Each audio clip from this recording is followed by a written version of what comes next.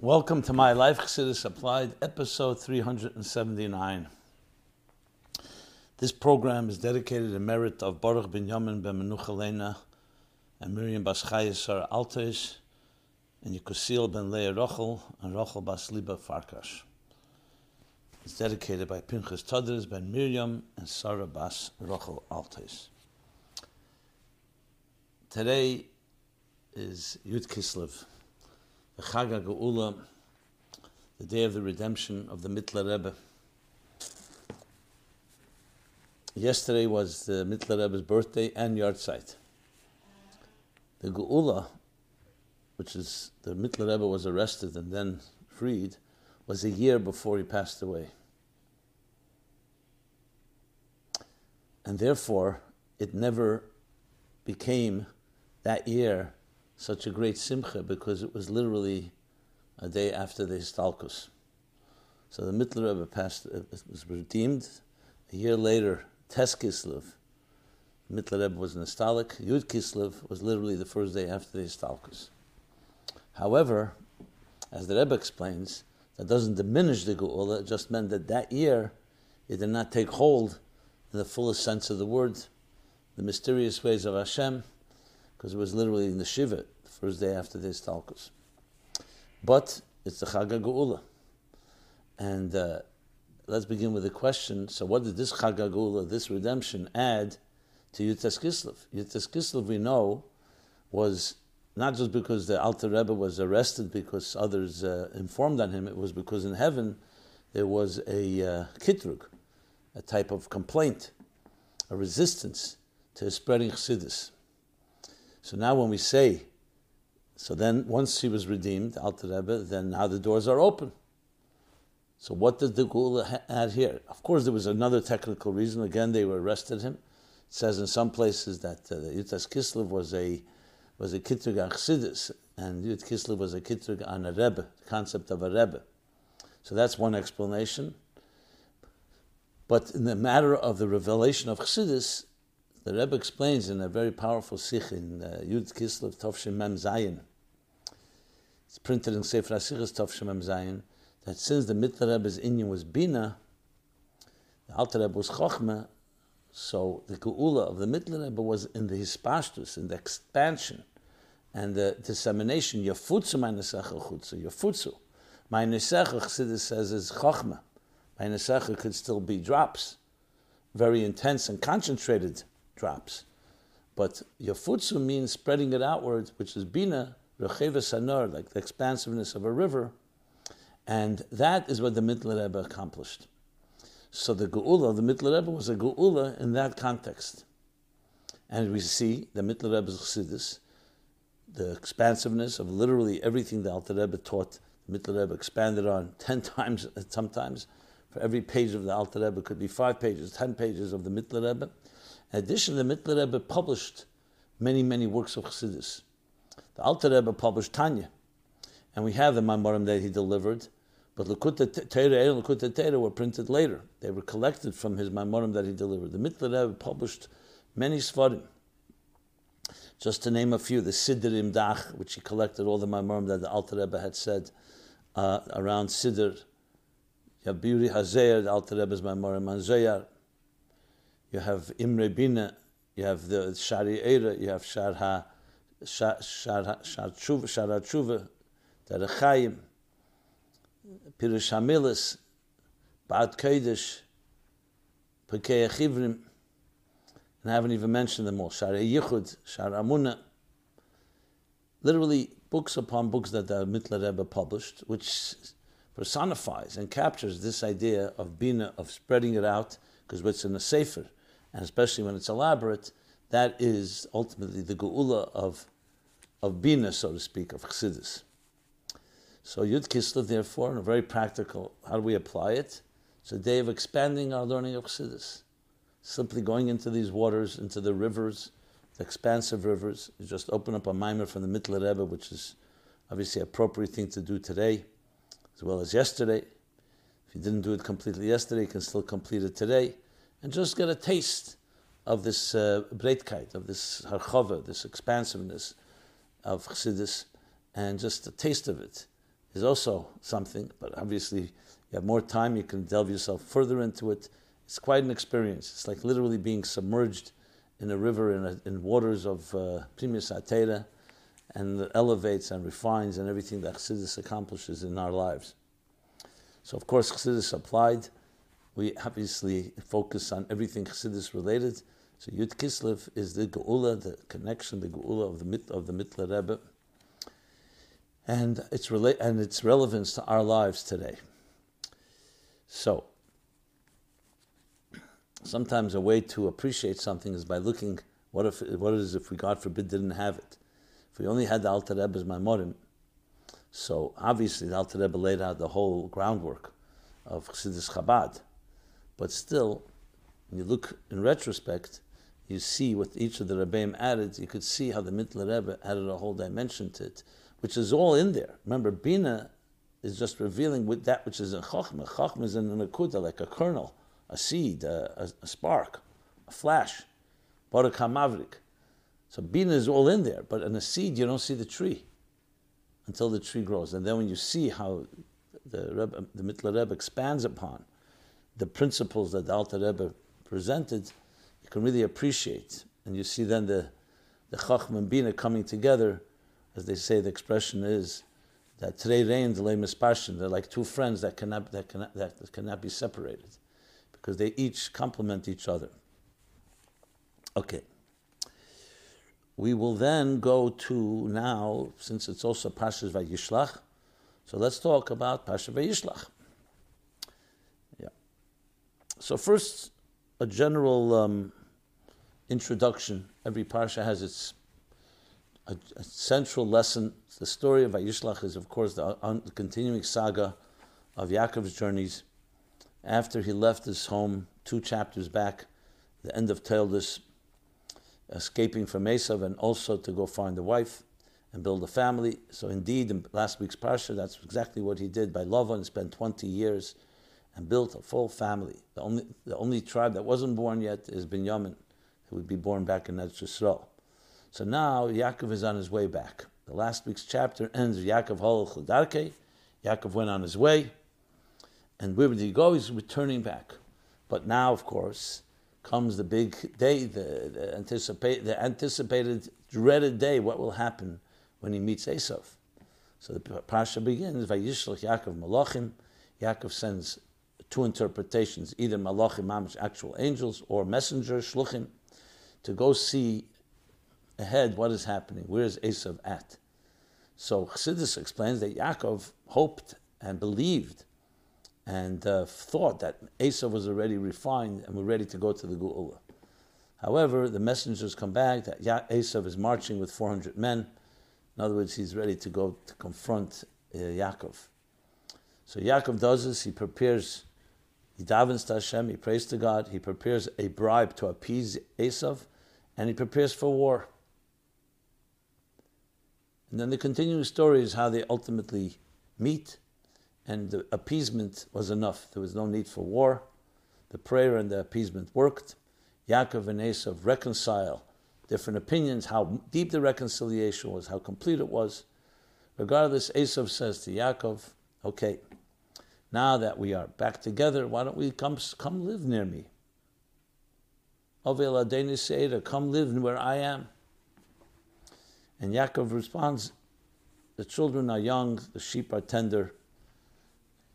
You go ahead and I will come. Rashi immediately comments, 1 second, another lie. We already had enough deception in the previous chapter. He knows he's not going. So Rashi says, no, he was going and he was saying the truth. We're not ready yet. We will go when Mashiach comes. We will rejoin and reunite. And then the continuing story, we have the story with Dinah and Shechem. And obviously there are more details. The general lesson to us, because Ma'aseh Avos Simul Banim, the actions of our patriarchs, of our ancestors, of our fathers, are assigned to us. So in other words, their journey is our journey. Is that each of us also has the different confrontations in our lives. There's the confrontation with Lavan, and there it turns out that not just Yaakov did not get hurt, he actually thrived. He built a great family, the Shvatim. So we too, as we come into this world, Vayetzi Yaakov meBe'er Sheva, Vayelech Harana, as I explained last week, the Rechaim, it indicates on the Yeridas HaNeshama B'Guf, the descent of every soul to this world. And we come out stronger, even though initially we may be afraid, but God is with us. And then Ufaratz the Yom V'Kedem V'Tzofein V'Negba, as God promises Yaakov, and we start seeing it in the birth of his children, and now he's coming back. But the story is not over. Especially Yaakov goes through many trials and tribulations, as we know. And the next now is Esav. So here too, you have to be prudent, you have to send shluchim. As the Rebbe explains in the context of shluchim, what is the role of shluchim? Especially shluchim in our generation, both shluchim physically as well as figuratively, is that we go and look what is the landscape like. The shluchim are there to check out what the world is like, and they see hostility. So when you see hostility, you have to prepare for it. And you prepare in all possible ways. First, through davening, connecting to God. Second, sometimes you have to prepare an appeasement. The Nefesh Habam is the animal soul, Esav representing that, has to sometimes be appeased. Not surrender to it and not compromise yourself, but to make it feel comfortable, like Chassidus explains. The Nefesh Elikiz, the divine soul, has to explain to the animal soul why it's good for you as well to be close to God and join me. And indeed, he's successful to some extent, but it's not over. Yaakov realizes, even though he would have hoped and wanted and believed initially that Esav was ready for the Gula, it's not ready yet. It needs more time. And more time with the thousands of years that passed since. And as the Rebbe explains, now we're already at a point where we are ready to reconcile. In a very powerful Sikha, Vayeshev, Tovshin Nun Beis, the Rebbe speaks about France, how the Alter Rebbe was opposed to France in winning the war against Russia in 1812, because France was presenting physical comforts, or at least physical freedoms, would be easier for the Jews physically, but spiritually they represented a godless society. Alexander of Russia, it physically would have been far more difficult, and it was far more difficult, but spiritually the Alter Rebbe felt it would be more intact for the Jews. The Rebbe says in that Sikha Vayeshev Nun Beis, that was then. But just like with Esav and Yaakov, now we're ready to enter the world of Esav Edom, the Western world with all its challenges, and now we have the strength to transform it. So we don't have to avoid it, as it was in the time of the Alter Rebbe, which is like a microcosm of the bigger picture. So the story of Vayishlach is really the story of our time in history, and that we are ready now at this point, yes, to reconcile and reconnect. And what does that mean? By transforming Elam Hazeh, Edom, Esav, the Ish Melchama, that too should become a Chol Avavcha, Vishnei Yitzarecha, which means when both sides, the Nefesh Elikis and Nefesh Habam, is all aligned toward godliness. This is, in a nutshell, the lesson to us, both a microcosm individually and on a collective level. You can look in those sikhs for more information. But let's talk about some more specifics and different questions that came in connection to Vayishlach. It says when Yaakov learned that Esav was coming with 400 armed men, Yaakov prayed. He bought gifts to bribe and appease Esav, and he sharpened his swords and prepared for war. If Yaakov truly believed Hashem would save him, was it a lack of faith to buy gifts and prepare for war? Shouldn't prayer have been enough to get the job done? The answer is, the Eibishter said to us, you prayed to me, but I'm also giving you resources. So for someone to just daven, and then let's say they're praying for parnasa, for a livelihood, or they're praying for a shidduch, for marriage, or for something else, or health. And they say, I prayed, that's enough, now I can go to sleep. No. The same God that told us to pray, and who listens to our prayers, says, I also gave you faculties, I gave you intelligence, I gave you resources. If it's a health issue, go to a doctor. Shidduch, make a shtadlis, make the effort. Parnasa, go out and find a job.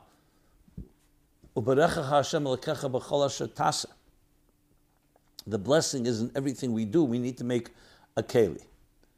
So prayer is the beginning, yes, but you have to do everything possible, b'derech hateva, in natural means, including appeasing or war if necessary. We have a similar episode later in the Torah, when the Jews are standing by the Yamsuf, the Red Sea, the Reed Sea, and the Egyptians are pursuing them. They're stuck between a rock and a hard place, and they break into 4 groups. One group says, let's go to war with the Egyptians. One group says, let's surrender and return. One group says, let's pray. The fourth group says, let's jump into the sea. Moshe turns to God and God says, none of the above. I told you, Vayuso, go to Matan Torah, go to Har Sinai. You should forge ahead. But prayer seems so great. Prayer is part of the process. But we can't just rely on prayer. Prayer plus every effort that we can make. So on the contrary, Yaakov was showing his deep faith that he's not just praying, he's also using every resource at his disposal to be able to try to achieve what he has to achieve. And that's a lesson to us as well. We have to not leave any stone unturned. We do everything we can. Of course, on the foundations, all part of B'tachon. It says, that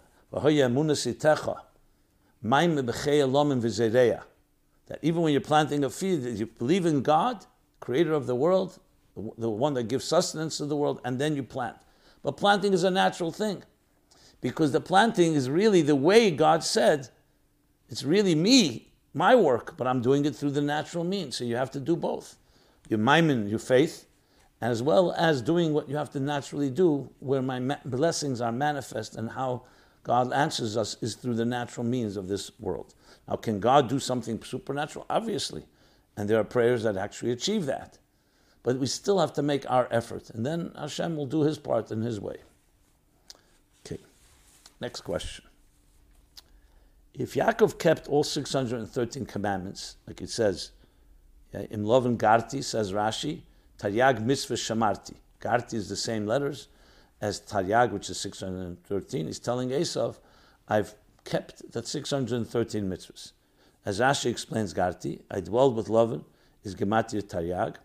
Then how could Yaakov marry two sisters, which is clearly against the rules in the Torah? Good. So this question, as you can imagine, has been commentaries have been grappling with from the beginning of time. How is that possible, and what does it mean, Taryag mitzvahs? So there are many different explanations given. Let's just begin in Torah Shlema.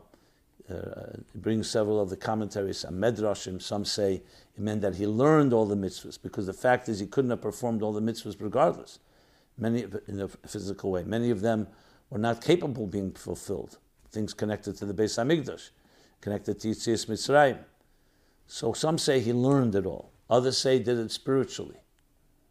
That's the general answer given in Chassidus, Kaima Kol HaTorah Kula, that the Ovis fulfilled the entire Torah, Beruchnius, except Bris Milah, which God actually commanded to Avram Avinu.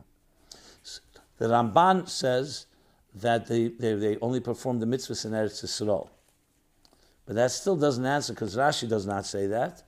Rashi says Taryag mitzvah shamarti, which means even with Lavan, which was not in Eretz Yisrael. So the commentaries elaborate on this. Others argue, since it was before Matan Torah, the laws did not apply. But that still doesn't answer what Rashi says, Taryag mitzvah shamarti. What does that mean? There's also commentaries that say he was referring to, Medrash I believe that says that he was referring to that I am building a family that is going to perform the Taryag mitzvah, the Shvatim and their children and grandchildren. So it wasn't just talking about myself. But again, Pshat, Shamarti, means I kept them, I upheld them. So there's a classic Sikha from the Rebbe in Chelik Hey, Likutei Sichos, volume 5, on Parsha Vayetze, where this question is brought up, because it's an obvious question that every child would ask. Ben Chomesh Lemikra, as we know the Rebbe's approach, Chomesh Lemikra. How do you explain it to Ben Chomesh Lemikra, who will later learn there's a clear prohibition to not marry two sisters? And Yaakov married two sisters. And here we say, Taryag mitzvah shamarti. So the Rebbe, after going through many of the explanations, some of them I mentioned and many others, the Rebbe says, very practical response, again for pshat, that the fact that the Ovis, including Yaakov, kept the Taryag mitzvahs was not mitzadat tzivui. They were not commanded to do so. By Matan Torah was mitzvah v'esa, they were commanded. That was the whole point of Matan Torah. This was at their own volition. They took it upon themselves. So in scenarios where a mitzvah would in some way defy the menschlichkeit, that the word that Yaakov gave Rachel that he'll marry her is not necessarily there. So because Bnei Neach and the Ovis were still in the category of not full-fledged halachic Jews, because that only happened by Matan Torah. Well, whether that's pshat or not is another discussion. The Rebbe says that not necessarily pshat. That Gershon is Gai Kakot Shanela Dami, which means which is another explanation. Just as I digress a bit, because you can say maybe they all converted, so then they're not sisters legally. But the Rebbe rejects that explanation. But going back to this point, that by Matan Torah they became full-fledged in that sense when they were commanded. So since here they still had the obligation of giving a word, so Tayag Mitzvah Shamarti means he kept it at his own volition in general terms. And there were scenarios where he may not have kept something because it was not yet a command. It was only because he wanted to do so. That's essentially the Rebbe's explanation there. So, and as I said, there are many, many other explanations. And therefore, the bottom line is that what Yaakov was saying was that I'm coming armed with the commitments I've made to God, which include the category of 613 mitzvahs. Obviously, as I said earlier, it cannot be that he performed them all physically, exactly as we perform them today. And in many instances, like I said here, it depends on the circumstances, because since it was at his own volition, at his own will, it's very different category. So he didn't break any law, because any law that he accepted was only because he wanted to accept it. And if something else outweighed it, because giving a promise to someone is a mitzvah b'nei neach, so therefore that would explain how he was able to marry two sisters in that sense. More details you can find in that sikha. Now, is this a full answer on all levels? Absolutely not. It's pshat. Explaining it to a child, that's what the Rebbe adds in this sikha. But this is in addition to all the other explanations, but it also helps us understand the mere fact that everybody agrees that the Taryag mitzvahs before Matan Torah were not like afterwards, meaning they were not commanded, and everyone agrees that the category of being a Jew, which is why by Matan Torah the Jews did convert, even though they were children of Avram, Yitzchak, and Yaakov, because the concept of a Jew, according to what it means, began by Matan Torah. Not Chaz v'Shalom that we say that the Ovis were non-Jews, because also non-Jews really didn't exist. The distinction really wasn't there yet. So it was really more by will that Avram embraced God, as did Yitzchak and Yaakov, and then they took upon themselves these mitzvahs. With the one exception, of course, Bris Milah, which was a command that Hashem gave to Avram and to his children. Okay. What is the significance of Yaakov changing his name to Yisrael? If his name was supposed to be Yisrael, why didn't his parents give him that name? Another question in that same spirit. We have a tradition that parents have Ruach HaKodesh, which is a type of mini prophecy, when choosing the correct name for their baby. So why does Hashem have to come on many occasions and change someone's name? Like Avram to Avram, Sarai to Sarah, Yaakov to Yisrael. Did Rivka and Yitzchak make a mistake by wrongly naming Yisrael as Yaakov at his birth? So of course the answer is no. They made no mistake at all. The name Yaakov remains his name. So let's first of all, let's unpack this a bit. He did not change his name. The Malach changed his name. The story in this chapter that after Yaakov remains alone, a Malach, and we know it's Sareh Shel Esav, it's the angel of Esav, confronts Yaakov, and they wrestle till dawn, and he sees that he cannot prevail, the angel, so he dislocates Yaakov's hip, and Yaakov would not let him go until he says, I want you to bless me. So that's when the angel says that no longer should your name be Yaakov, it should be Yisrael. Later in the chapter, it says it clearly, that Hashem says your name is Yisrael, which is why Bnei Yisrael, we're the name Yisrael, but we also say Bnei Yaakov, even afterwards. So first of all, Yaakov did not disappear, the name, God forbid. It's just two names, and as Chassidus explains, they signify two different dimensions of Yaakov's Avodah work. One is Yud Ekev, to be Mamshel, the Yud of Yud Kei Vav Kei of Hashem in Ekev, because he held on to the heel of Esav, which means to draw down into even the heel of existence, which is the lowest levels, to make a dira b'tachtein. Vayetze Yaakov, Yud Ekev be'er Sheva, and where did he go? Charana, he went into the Ekev to bring godliness in, even the wrath of God, which is the name of Charan. So that's that name. Yisrael is Li Roish, and different meanings of Yisrael. Even the meaning that the angel gave it to him. He said that you wrestled im Elikim va'anoshim v'tuchal. You wrestled with God and meaning his angel, and you prevailed. So Yisrael indicates more li reish, reish in contrast to Ekev.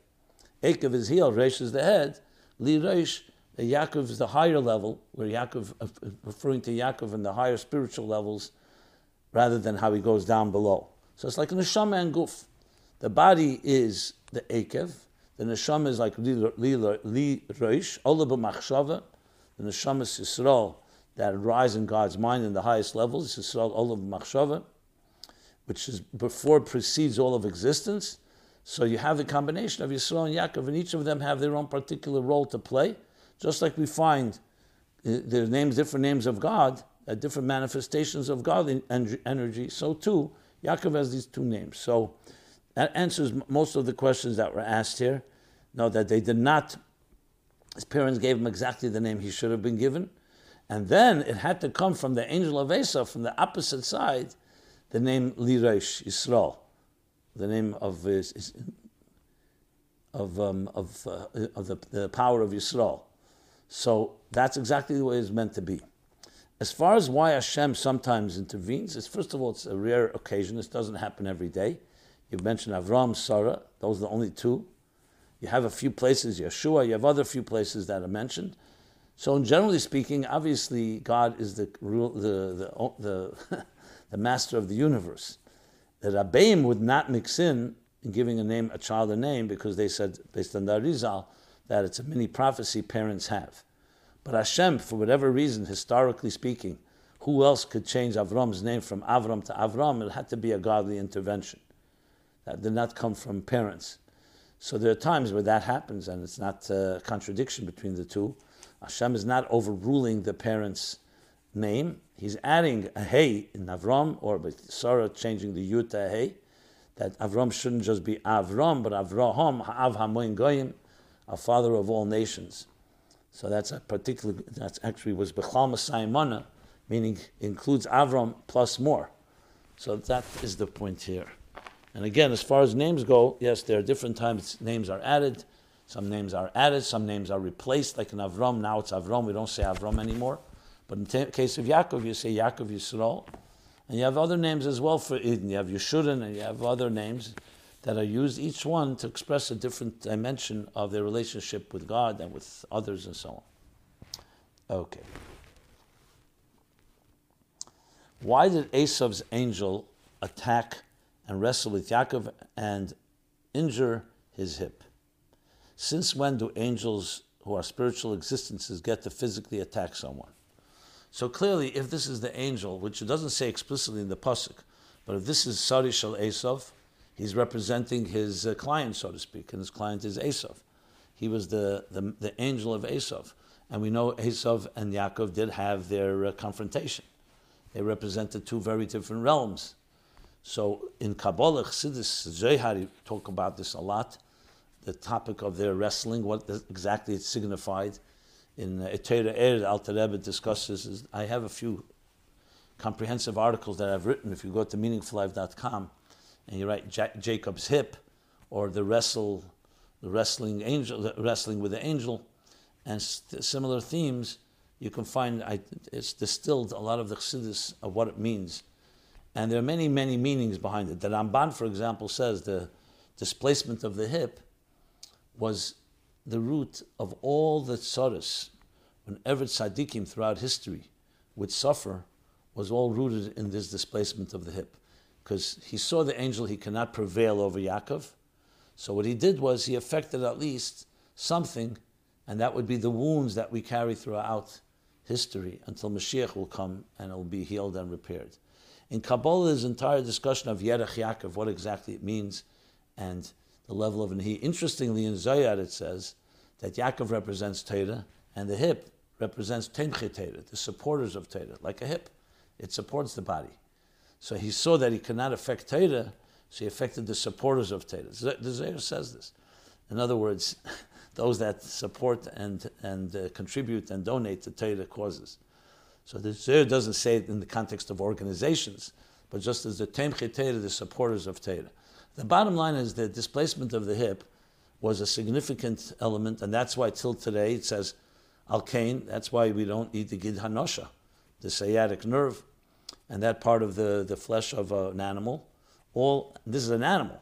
Why? Because just to honor that displacement, that means that displacement remains with us in some ways, because those are the injuries, as I said, of all the challenges and all the difficulties, the Yisurim, the afflictions that we would go through in history.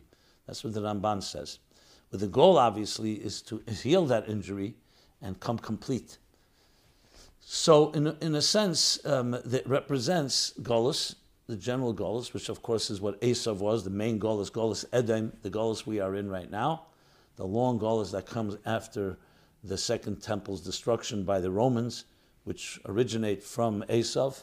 At the end of this week's chapter, Rashi says, Magdiel Zuremi. Magdiel was one of the kingdoms that rooted an ancestry from Esav. Magdiel Zuremi, that's Rome. Rome comes from the word Ram, like great, exalted.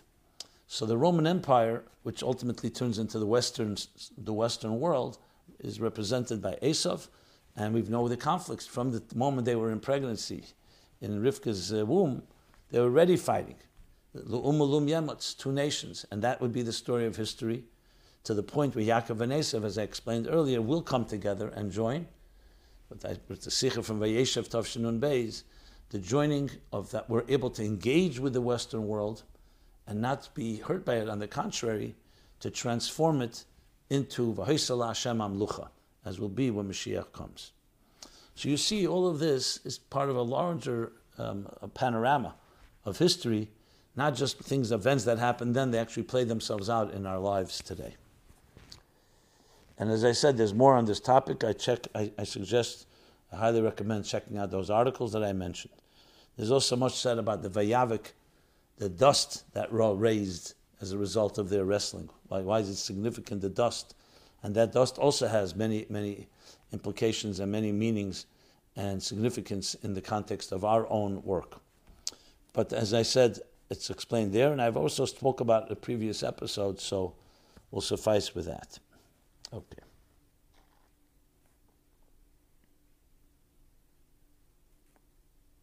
Dear Rabbi Jacobson, can it be said that Reuven is worse than Esav? Esav sold his birthright, but Reuven lost his birthright because he sinned by violating the sanctity of his father's marriage. When he changed the situation where Leah would be with Yaakov instead of Rachel. At the very least, we can say Esav respected his parents and Reuven did not, which is a direct violation of one of the 10 Commandments. Well, I wouldn't take it to that extreme exactly to compare Reuven to Esav. I believe there are places in Medrash that it talks about what Reuven did, and yes, it did have implications, and it affected Reuven, affected Rachel as well for that matter, but that was a different discussion with the Dodayim, with the mandrakes that Leah gave her, but it's a separate discussion, let's not connect the two. So I wouldn't take it to that level. I think each story in Torah has to be looked at independently and look at its lessons. Remember, Esav may have respected his parents, at least openly, but he fundamentally defied them in every possible way. Reuven was one of the Shvatim. We say Mitoshe Shlema, that Yaakov's children were all complete. Did they make mistakes? Yes, but Mitoshe Shlema, you can't really compare it. By Yitzchak, you say Yotzim Amenu Esav, and you don't say Mitoshe Shlema, you don't say his home was a complete and wholesome one. In addition to the fact, Reuven is one of the Yudbei Shiftei Yudke, one of the 12 tribes, the holy tribes, and many Schusim as well. Even in the selling of Yosef, Reuven was not directly involved, tried to protect. And so bottom line is the story is more complete when you read all the details and just not talk about one episode. This episode did happen, and we're told about it, because it means there are lessons for us. And yes, in the context of what a child should not do regarding their parents. And therefore we learn those lessons. But I would not put them in the same league or compare the two. Okay. Dina's parents explicitly forbade her from leaving their tent. Dinah disobeyed Yaakov and Leah and went out to meet the women in town and attend a music and dancing festival, where she was assaulted by Shechem. Can we say the assault by Shechem was partly Dinah's fault because she didn't obey her parents? Well, no, absolutely not. This is, of course, today, this would be a very controversial statement that you blame someone, the victim. We never blame the victim. She was a victim. The question about her going out, we'll talk about in a moment, because Rashi does say Yotzan is Haisa, that she went outward, woman, so to speak, like her mother Leah. But the Rebbe has a fascinating sikh on this topic that that is printed in Chelik Lamed Hey, Likutei Sichos, where he explains that Lamal Yusa, that her going out was not a negative that some people seem to interpret it because it was like not sneezdik. God forbid, the Rebbe says. That her going out was actually a positive thing to influence those around her, but I'll speak about that again in a moment. So the answer is absolutely no. We don't say that at all. With the question about Shimon and Levi, what they did to Shechem, is another discussion, but there's no question that they violated Dinah, and it was an absolute crime, period. And we never blame somebody. And even if she did something wrong by going out, even if you were to say that, that still does not justify and say, no, she's at fault. Now, regarding the very story of Yotzan, of her going out, it's a bigger question which someone else has written, and I want to read their question, and then I shall explain it more in detail. Here we go. What's the deal with Dinah? Dear Rabbi Jacobson, I hope you can read this question on the next program and not wait until we read about Dinah again next year. I don't know if I fulfilled that, but I definitely am reading it now. I was wondering if you could discuss Dinah, who is a very enigmatic character in the current Parshas. She's the only daughter of Yaakov, and it seems from the Medrash that she was meant to be another boy, but her gender was changed when Leah prayed that Rachel not be demoted to having less tribes than her maidservants, co-wives. Is her identity an accident? Okay. In contrast to her 11 brothers born in Parshas Vayetze, no reason or significance is described in the Psukim about her birth. We're also told in the Medrash that Dinah wanted to influence Esav for the better, but Yaakov prevented her from doing this and hid her in a box, fearing Esav would violate her. And yes, Yaakov was then punished, I'm adding, because not Dinah wanted necessarily, but Dinah could have married him and maybe brought him back to Tshuva. This is all part of the Sikha that I mentioned in Chelik Lamed Hey in volume 35 in Likutei Sichos, which we get. In Parshas Vayishlach we read the sordid story of Dinah's violation by Shechem and how her brothers violently avenged her honor. But after this, Dinah is not mentioned again for the remainder of the book of Bereshis, except in the tally of Yaakov's family members going down to Mitzrayim. What happened to her? How did she react to the whole Shechem incident? What did she do with the rest of her life? Another Medrash says that she is the Canaanist married to her brother Shimon. How is this possible? She is seemingly not present when her brothers received a blessing from Yaakov before his death. Why did she not receive it? Why did she not receive a blessing? If you could shed some light on the mysterious Dinah according to Chassidus, that would be much appreciated. Thank you. Okay. So I would base and go to the Sikh of volume 35 of Likutei Sichos, where the Rebbe establishes a few key points which can help us understand. I can't say that I did a full comprehensive research on Dinah's life and all these enigmatic elements that you described and probably more, but you can get at least the general picture of it. There the Rebbe explains that why would the Torah B'chlal in general talk negatively about someone? And here saying, because why does the Torah say Bas Leah, not Yaakov? Because she was like her mother, same personality, Yotzanus. She went out. She was, I don't say the word aggressive, but she was assertive, if you wish, which everyone interprets as being a negative. Kvuda bas melech prima, a woman's glory, the princess's glory and majesty is internal, and ish darke lichbish, the man goes out. And the Rebbe turns it around and says, no, Yetzanis has a very positive element to it. It's not, God forbid, in any way compromising modesty or tznius, or kol kvuda bas melech prima. It means influencing others with that internal dignity of a woman, without any compromise. And that's what happened, that Dinah could have, that's what the Torah says, Dinah could have influenced even Esav. And Yaakov was punished because of that. He was punished because he put her in a box that Esav should not see her. So Esav, the same thing, when she went out, her personality, like her mother's, had the dignified personality of being able to influence others, all within the realm, without compromising an iota of modesty. So Yitzonis is just two different ways of influencing. So when we say that a woman is a kol kvud bas melech pnima, the Rebbe explains that the princess's glory is internal, within. It's not saying she doesn't influence. She influences in a much different way, in a much more gentle way, in a much more internal way. There's sichas about this also. Noach, I believe, in Tafshin Nun Beis. The Rebbe speaks about it at length as well. Two different ways of how we influence. Also, just to connect it to Rebbe Chaim Mushka in Chav Beis Shvat, Tafshin Nun Beis as well. Kuntas the Rebbe gave out to everyone, distributed. So he talks there about the name Chaim Mushka, and he says that husband and wife, both are partners in making a dira b'tachtenim, to make a home in this world for the divine, and in a microcosmic level, in their own personal home. The man's main role, as the Gemara says, is to tame the elements. Like it says, the man goes out in the field, and he brings in the grain, and the woman turns it into bread, into challah. He comes and brings flax, he brings material, and she turns it into garments. So the Rebbe said, Chaim Mushke is not just the dira. A dira can be the shelter. You have a roof over your head. But a dira, also a dira noah, a beautiful home. A beautiful home is hinted to in the word Chaya Mushka. Chaya means vitality, and Mushka comes from muscat, a beautiful scent, an aroma, a perfume. So she introduces that. And a dira noah is not just a superficial thing. It's not just cosmetic.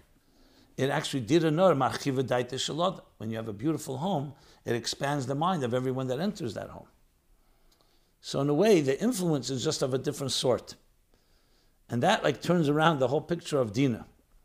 So perhaps with that basis, you can understand many of the enigmas. Because a man is maybe more what you see is what you get. The role of a man is to go out in a very expressive way. Ish darke lichbesh, a man is, his personality is to conquer. Obviously, we need to use the word conquer in a holy way. Not like Ish Milchama, conquer as in conquest and in bloodshed and violence, but in a Torah way of conquer the elements of this world and turn them into refine them and turn them into a home for God. And the woman's manner is not that fashion, which is why woman is far more the mystique, the feminine mystique is far more enigmatic. Because on one hand you see the influence, on the other hand you don't see it openly. Like you see with mothers. Children are deeply shaped by their mothers. But the more expressive way, sometimes you'll see it in the father later as children grow older. But those quiet moments that mothers spend with their children, nurturing them and caring for them and nursing them. In addition to the 9 months of a child in its mother's womb, which is the most intimate connection. It's not very obvious. We don't know what's going on in that womb. But we know that the child is being taught the entire Torah. So there's a deep connection that in many ways is far more kvuda pnima, much more internal, much more intimate. And perhaps that's why in general, the story of a woman in the Torah, which is describing the quintessential feminine spirit, energy, is one that is understated in the sense it's not about so expressive. And that's why Dinah perhaps makes only appearances at certain moments that are significant, but she definitely played a tremendous role. And obviously much more can be said on this topic, but the ultimate lesson is that both man and woman, each in their own way, are here charged to transform this world and turn it into a beautiful divine home. And the woman, with her gentleness and her sensitivity and her intuition, has a particular strength in that regard. And Dinah represented that, as the Rebbe explains in that Sikha. Again, look in volume 35 in the Sikha Vayishlach on this story about Dinah. Okay. As far as the blessings go, I need to look up in Medrash whether Yaakov did bless her, but it's just not written in the Torah. It could also be the same reason. Maybe the blessing was more tsunua, was more concealed. Maybe he gave her a blessing, but it was not documented, at least not in the written Torah, for the same reason that I just described. Because those blessings are far more inward, rather than more expressive. Okay, like the example, the difference between the sun and the moon. The sun is louder more powerful heat, light. But the moon, which is just a reflection of the sun, has a mystique to it. The moon is not just a mirror image of the sun. We're mekadesh the levana. We sanctify the moon. We're compared to the moon.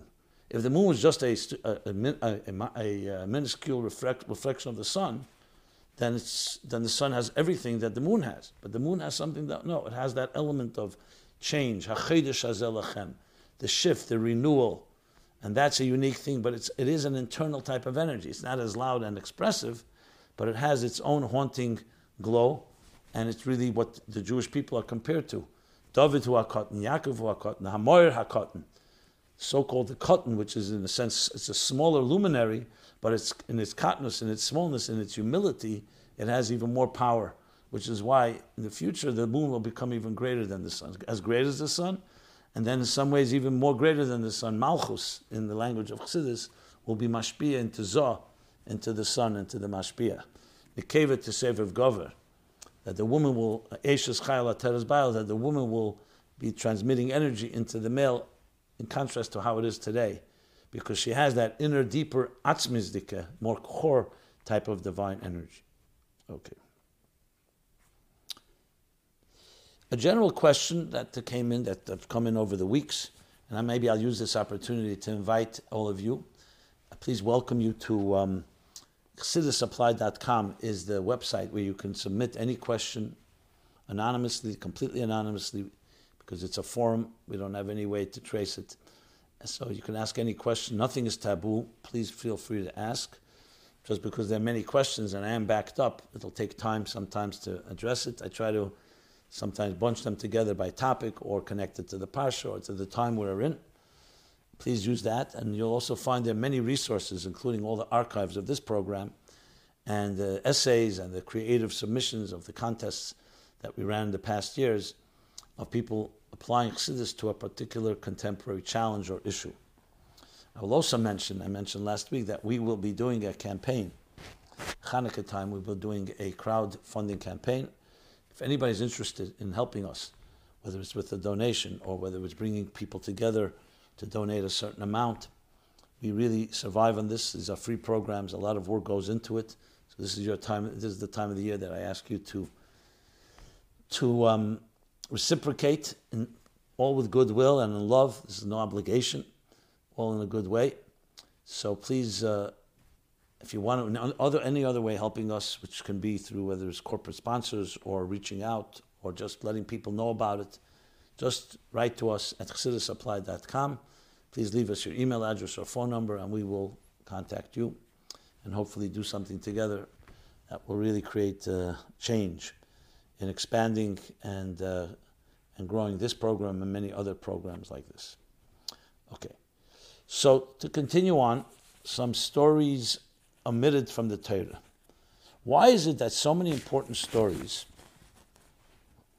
are omitted from the written Torah, while other seemingly minor stories are mentioned explicitly in detail?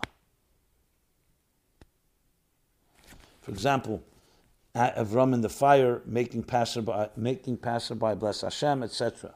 These are only written in the Medrash, in the oral Torah. But things like the hunger, the fight with Hagar, the rescue of Lot, are mentioned explicitly in detail. Okay. Well, firstly, we have a Rashi that talks about it, that you see when Eliezer, Eved Avram, went to find a bride for Yitzchak. So it's repeated 3 times, the story. What Avram told him, and then what he told them, and then how they repeated. And Rashi says, Yofis Sichosan, Shal Avdi Avos, Miteroshan Shalbonov.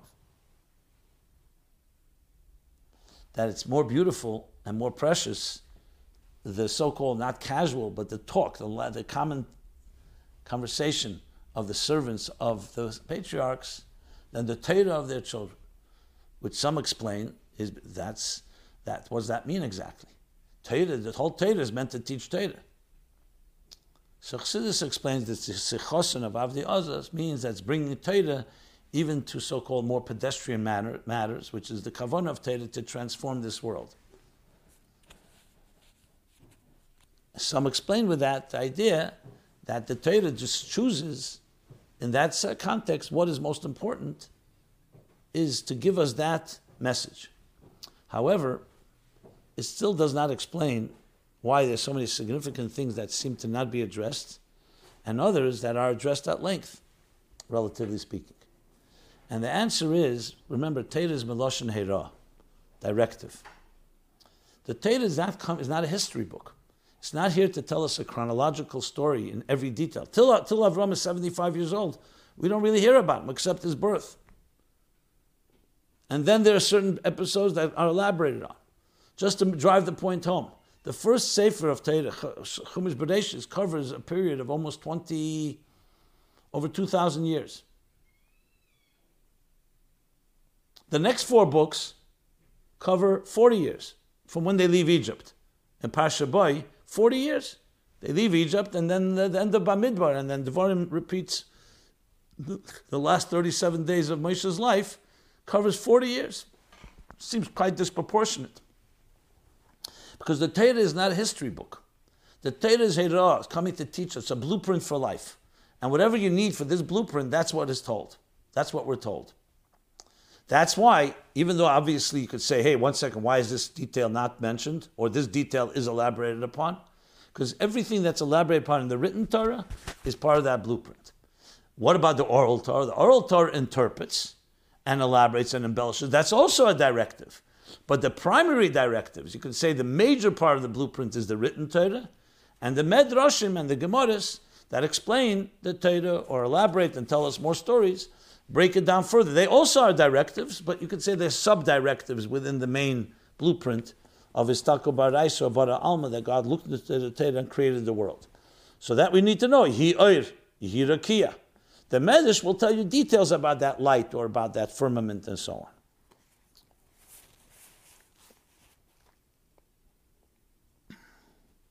So that answers the question, how does the Torah decide which details to include in every narrative? Okay. So we covered the Parsha, we covered some of its lessons. I want to move now to a bunch of questions that have been asked.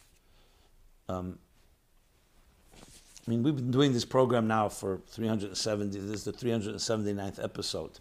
A few people have asked me, they said, earlier episodes you used to talk about very controversial and difficult topics. I think I still cover difficult topics as much as not intentionally, but based on the questions. But I said, because a lot of the issues, whether it was sexual issues or issues with pain and divorce and dysfunctionality, I addressed them extensively. And even though it's always worthwhile repeating and reviewing, because firstly, people still have the questions and are still dealing with these challenges, unfortunately. But I do rely a lot that since I just discussed some of these matters, that I'm not going to go over everything I already discussed and rather refer, and it's easy to do so. If you go to chassidussupply.com, you can search by name. Any word, any keyword, any topic you want to address, you'll find it there. As a matter of fact, the YouTube version also has, as well as on chassidussupply.com, has timestamps, which means that every hour show or hour and 10-minute show program has topics, and you just click on the topic, has a number there that goes straight to that place where I speak about it. We do that every week, so it makes it a lot easier to go to the areas, topics that you're interested in. But there are, unfortunately, since we're still not, the Geula is not here in the fullest sense of the word, there are challenging questions and issues, which I am going to read a few of them. One is going to be the area of Shalom Bayis, which is, I have a lot of questions that have come in over the months, and I began speaking about it a little last week. I'll speak about it now some more. But I want to begin with something which is a painful topic but needs to be addressed. I'm almost sure I did address it in the past, but there's a new question, so let me go there. This is about abusive educators. And again, I really loathe reading these questions. I loathe talking about this, to be honest. But how can we not talk about it? These are real issues affecting ourselves, our children, our schools. So as tasteless, distasteful, I should say, these topics are, but they're part of our reality, and we need to address them and do anything possible to remedy, because that's the goal. This is not about sensationalism. It's about how do we do to make things better. Okay. Hello, Rabbi Jacobson. My husband and I have had the privilege to raise a beautiful Chabad family together, 10 children, Bli Ayin Hara. Almost all are married, and we are blessed with many Einiklach, grandchildren. Life is good, thank God, Baruch Hashem. We feel very fortunate, and we have been very happy with the Chabad schools and yeshivas that our children have gone to. Many of our children are on shlichus, and the ones that went into business are leading Chassidish lives. Our youngest child went to seminary this year in Eretz Yisrael, and of course had to come home because of the virus. She has been home with us for 3 months, and we have enjoyed her company and speaking to her about her seminary experiences. Our question to you is as follows. She has told us a story. She has told a story after the story about, without mentioning names, the menahelis of this particular seminary doing or saying things to the girls that I would say are downright abusive and damaging. For example, this principal called in my daughter's roommate and told her that she is a shiksa because she was wearing colored nail polish. The principal continued to berate her and tell her how low she thought of her. There are many, many other examples of her shaming girls in public and just not reacting or acting properly as a menahelis. Is this someone that the Rebbe would want in charge of a Chabad Mosid? One word like that about her nails and being a shiksa could throw a fragile and vulnerable girl off the deep end. What would the Rebbe say about an educator who is supposed to be a role model and for girls who are not at such a vulnerable stage in their lives? Girls who are at such a vulnerable stage in their lives, and someone who is doing damage instead of good. Someone who by their actions is not competent, but was put into that position because the seminary is run as a family business. We would appreciate you hearing your opinion on this. We were absolutely horrified when our daughter opened up to us. She actually was crying. Thank you very much for your Sunday night lectures. It gives us inspiration for the whole week. Now, I read it exactly as is, obviously without any names, and I'm not looking to point fingers. So the Rebbe says, the Tzemach Tzedek says, if the hat fits, it fits. And let's not even talk about who it is or not. That's not what I want to address. If this whole story is not true, I'd be the happiest person. And I'm not going to say because someone wrote a note to me makes it true. That's not how it works. In Torah, you have to establish things. I would not just assume that all this is factual, not because anyone's writing intentionally. Maybe something was, the girl, maybe the way she reported it, and so on. But again, I want to make this clear. I'm not questioning the validity of this. I'm just saying that before you go and do something about something, you really always want to confirm exactly what happened. Context is critical. But I'm assuming, let's assume all this is correct, exactly as is. So obviously, especially, there's no room for abuse, period, in Yiddishkeit, in Torah, and in the world, for that matter. Shev Mitzvahs B'nei too. It's called Menschlichkeit. I mentioned it before, regarding Yaakov and Rachel and Leah. So the idea of abuse is antithetical. Let me make it very clear it seems to be obvious, and it doesn't even have to be said, but I'll say it anyway. Abuse is antithetical to everything that God, Torah, Yiddishkeit represents, period. There's absolutely never room for abuse. I know maybe someone just has to state it that way. Because abuse means that you're violating the dignity of a human being created in the divine image. It's not just you're hurting a person. That alone is enough. But it's the Eibishter's person. This is created by God. No one has a right to do that. Not verbally, not physically, not emotionally, not psychologically, not with body language, and definitely not in worse ways. It's just not acceptable. Lashon hara is considered a violation. You kill 3 people with that, including the person you speak about. So that's number one. If a person behaves in that fashion and you see it, you have to react. You have to but you want to react in a way that's going to be productive. I've had situations where I saw something like that and I reacted, and the father started yelling at me, "Who are you to mix in?" And I don't know if I was helpful. So reacting has to also be done wisely. Now, in the context of a school where you have children that are your care, this is like God's children, it has to be 1,000-fold times more. Because the educator not only doesn't have a right to be abusive, your whole role is to help refine these children, help bring them up in a way that they will shape their lives to be productive and healthy people.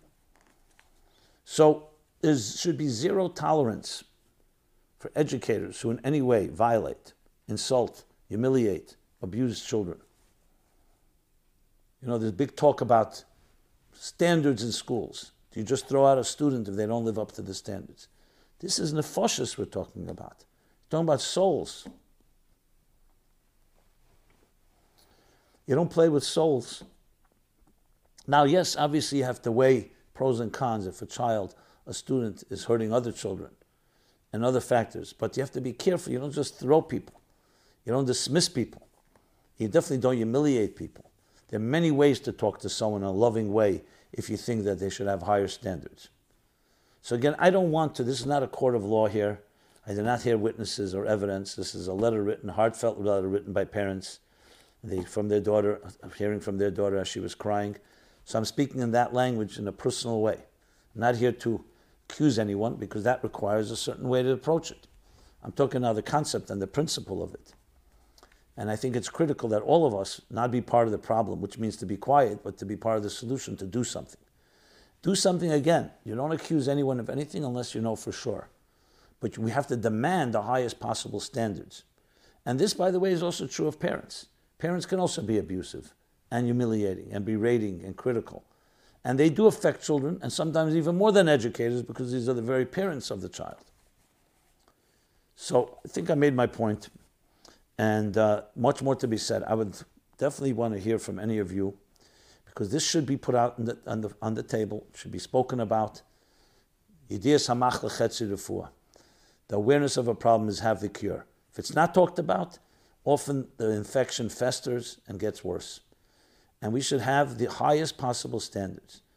Remember how the Rebbe spoke, I remember by Farbrengen, about that today we do not hit children. The most you have a konchik, a staff or on the wall, just as a reminder. But when you're talking about a child, you're talking about a nefesh alekis, you're talking about a beautiful soul. And even though some children, everyone misbehaves and we need discipline, but discipline has to be done in a chassidish and loving way. Well, going from the frying pan to the fire, reporting a dangerous head of a Chabad Mosid.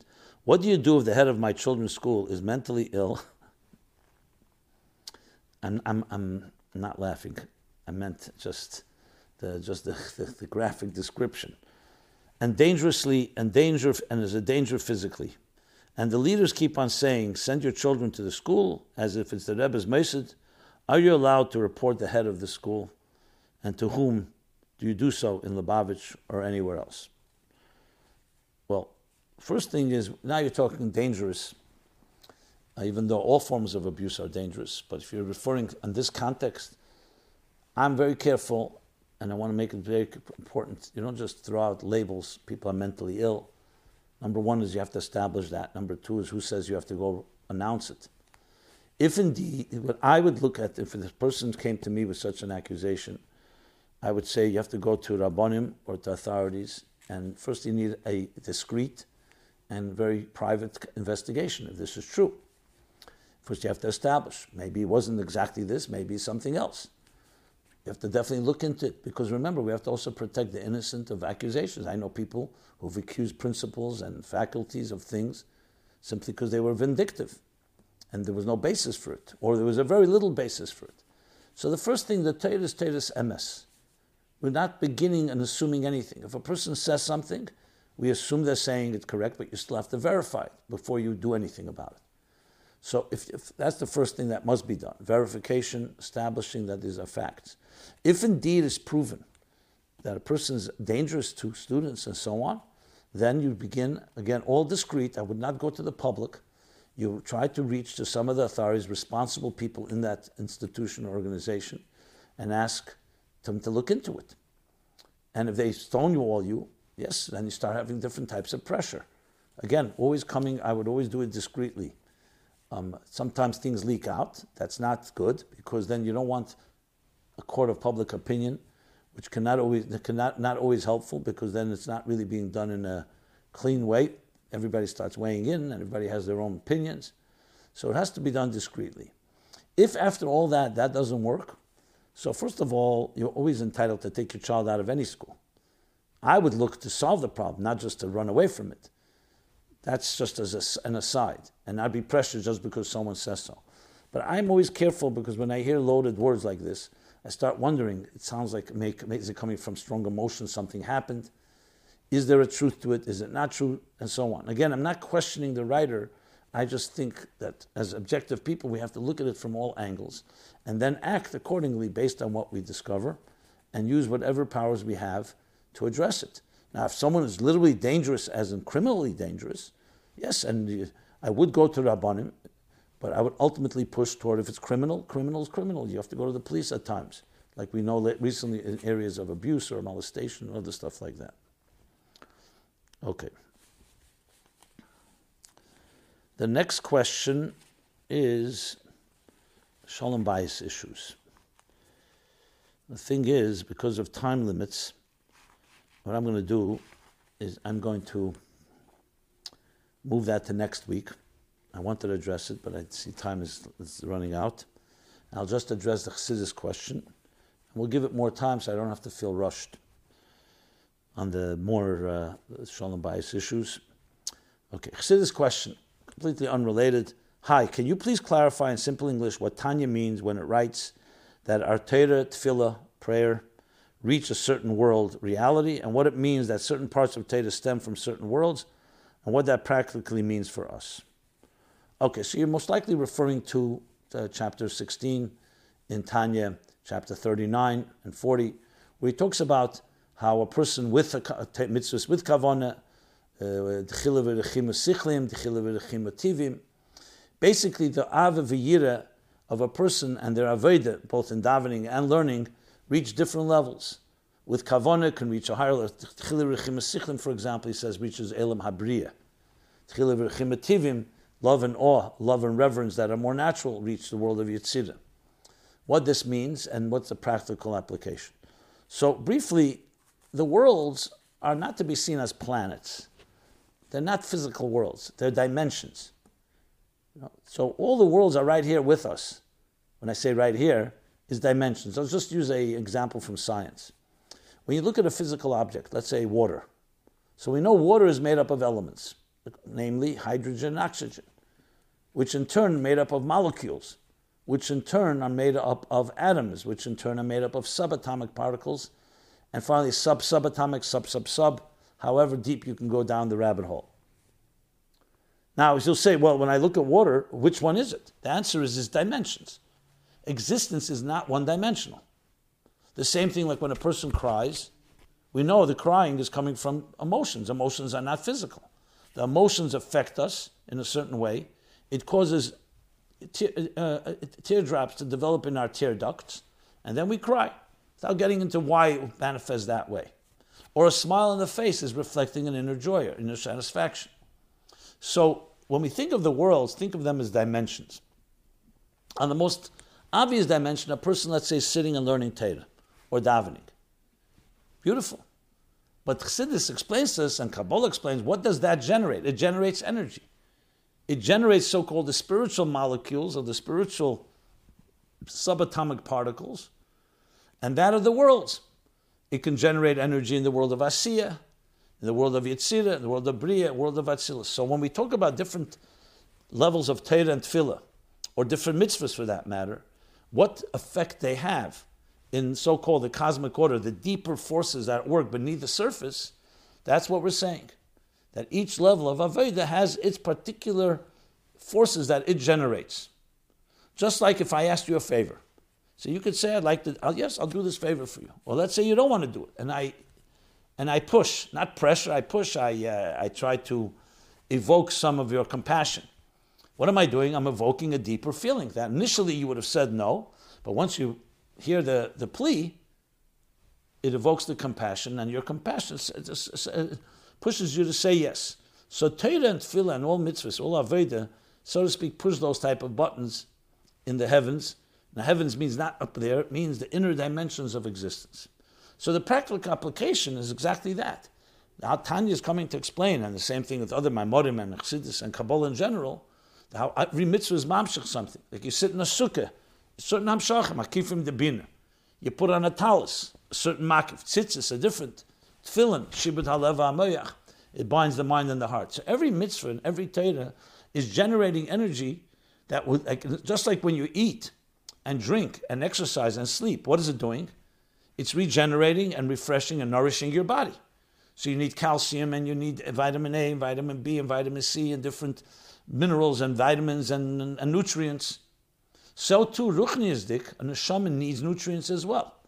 So each mitzvah generates a different nutrient, so to speak, which could be either a level like a sphira, like Chochmah Bina, or it could be a world, which is a dimension of energy that includes in it Chochmah Bina and the different. And that's why you see mitzvahs say when you do this mitzvah, you're generating a yichud of Chochmah Bina, or you're connecting Zah and Malchus, or you mamshich Zah into this. These are all Kabbalistic terminology of the generating of the different energies. And the application is obviously helps us understand what makes us tick and helps us understand where we need sometimes more strength, more like more vitamins, and where we need harnessing and so on.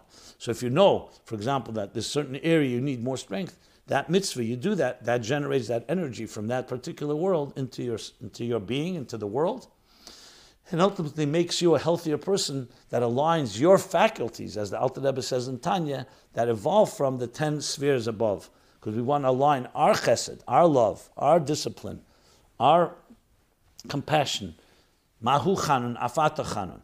We want to align our beings to the divine structure, the divine intention, and we do that by aligning ourselves to these spheres and to these worlds that we are generating through our different work. Okay. So with that, we conclude My Life Chassidus Applied, episode 379. Everyone have a Freilich and Chodesh Kislev, continuing, taking the Geula of Yud Kislev, marching with it into the next day, which will be Yud Dalet Kislev, the Rebbe's and the Rebbetzins' anniversary, Tafresh Peites, and from that to Yutas Kislev and to Chanukah, illuminated, and Simcha Dika and Geula Dika and Chassidus month of Kislev in every possible way. Everyone have a good week and be well. We're here every Sunday, 8 to 9 p.m. Thank you.